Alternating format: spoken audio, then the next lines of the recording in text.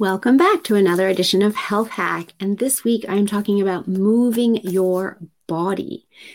And you've probably heard the saying, start with walking 10,000 steps. And that's a benchmark. It's in, Fitbits and Apple Watches and Oura Rings, etc. All the tracking devices are based on 10,000 steps unless you increase it or decrease it.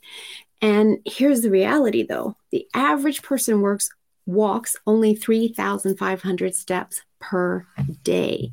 And yet, if we go back to our hunter-gatherer days, back to the very beginning of time with human existence on the earth, they were walking about 16,000 to 17,000 steps every day, which is about 8 miles, as they were, walking and hunting for food and shelter, etc., etc. They had to walk so much farther than we do in today's world when we are often stuck at desks working all day long. However, you can actually get to 10,000 steps in a day quite easily if you just go for 2 20-minute to 30-minute walks, depending on how long or short your stride is, as well as if you make sure that you're getting up frequently from your desk during the day and walking around, maybe taking a walk to the washroom and then it's to the kitchen or walk somewhere to go have your lunch outside, etc. For me, I work from home. It's walking up and down the stairs to go refill my tea in the kitchen, etc. And then getting yourself outside for just one walk through the day. And if you're not at 10,000 steps yet, you want to gradually increase your step count over time just by increasing 1,000 steps per day so that you're not going from 0 to 100 and, causing any kind of injury or strain on your body, stress on your body. We don't want to be doing that. We want to increase gradually. And once you get to 10,000 steps consistently where it feels good, it feels easy, it's not hard on your breathing, etc., that's when you can start adding in the next level of workouts that you might want to do. And then the next level will be adding in some cardio.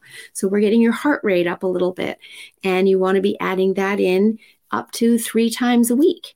And once you've mastered that, you feel really good with your cardio workouts, you're still walking your 10,000 steps, then you can start to add in your strength training workouts. And that could be 2 times a week. And you also want to give yourself a break during the week where maybe all you do is you have 2 days a week where you just walk and you build in some self-care. Maybe it's some stretch classes, some yoga stretch classes, or just some stretching at home. Maybe it's spending some time in a sauna. Maybe it's having a massage. Maybe it's going for a gentle, light swim.